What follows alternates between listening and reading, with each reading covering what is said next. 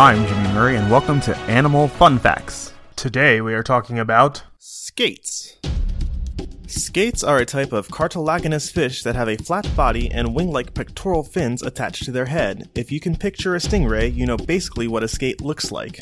There are dozens of species of skates. According to the Florida Museum of Natural History, the common skate is the largest skate species. It can reach over 8 feet in length. At only 30 inches, the starry skate is the smallest skate species. Like stingrays, skates have a long whip-like tail and breathe through spiracles. Breathing through spiracles allows the skate to rest on the ocean bottom and get oxygenated water through openings in their head rather than breathing in water and sand from across the ocean bottom. Skates may also have a prominent dorsal fin or two fins near the end of their tail, while rays usually do not. While many fish propel themselves by flexing their bodies and using their tail, skates move by flapping their wing-like pectoral fins. Unlike stingrays, skates do not have a venomous spine in their tail.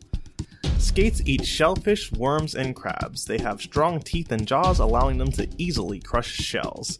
They live throughout the world, spending most of their time on the ocean bottom, and they are harmless to humans.